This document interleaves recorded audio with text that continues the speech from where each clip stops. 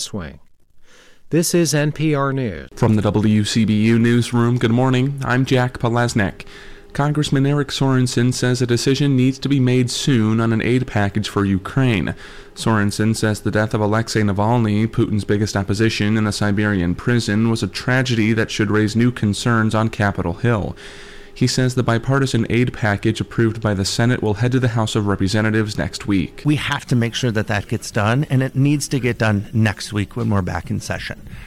We cannot keep pushing things down and kicking this can down the road. Sorensen says this package will help Ukraine keep Russia at bay. Russian soldiers are gaining ground in the country's east as the war enters its second year. The local news scene in Illinois looks bleak, with an 85% decrease in newspaper journalist jobs and the loss of 232 newspapers since 2005. The Macomb-based Community News Brief is looking to change that. It's mailed to 2,200 residents every Tuesday and Friday. Lynn Campbell is owner and operator of the paper.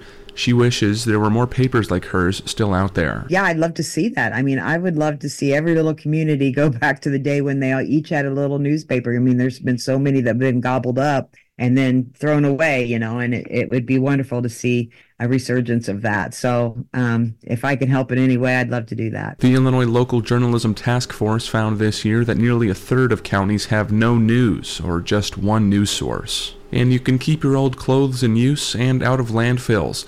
Savai Kutkad is the founder of Enough Stuff in East Peoria. The nonprofit takes donated clothes, shoes, and household items. She says they take items in all conditions and almost everything donated gets used. There are so many things that people say, oh, I thought about throwing this away, but I wanted to bring it here first and check, and then it's gone immediately. The store runs on donations and everything is free for anyone to take. Kutkot recycles items that are damaged or don't get used through Green Zone Recycling. The company turns damaged clothes into rags, stuffing for car cushions, and insulation for houses.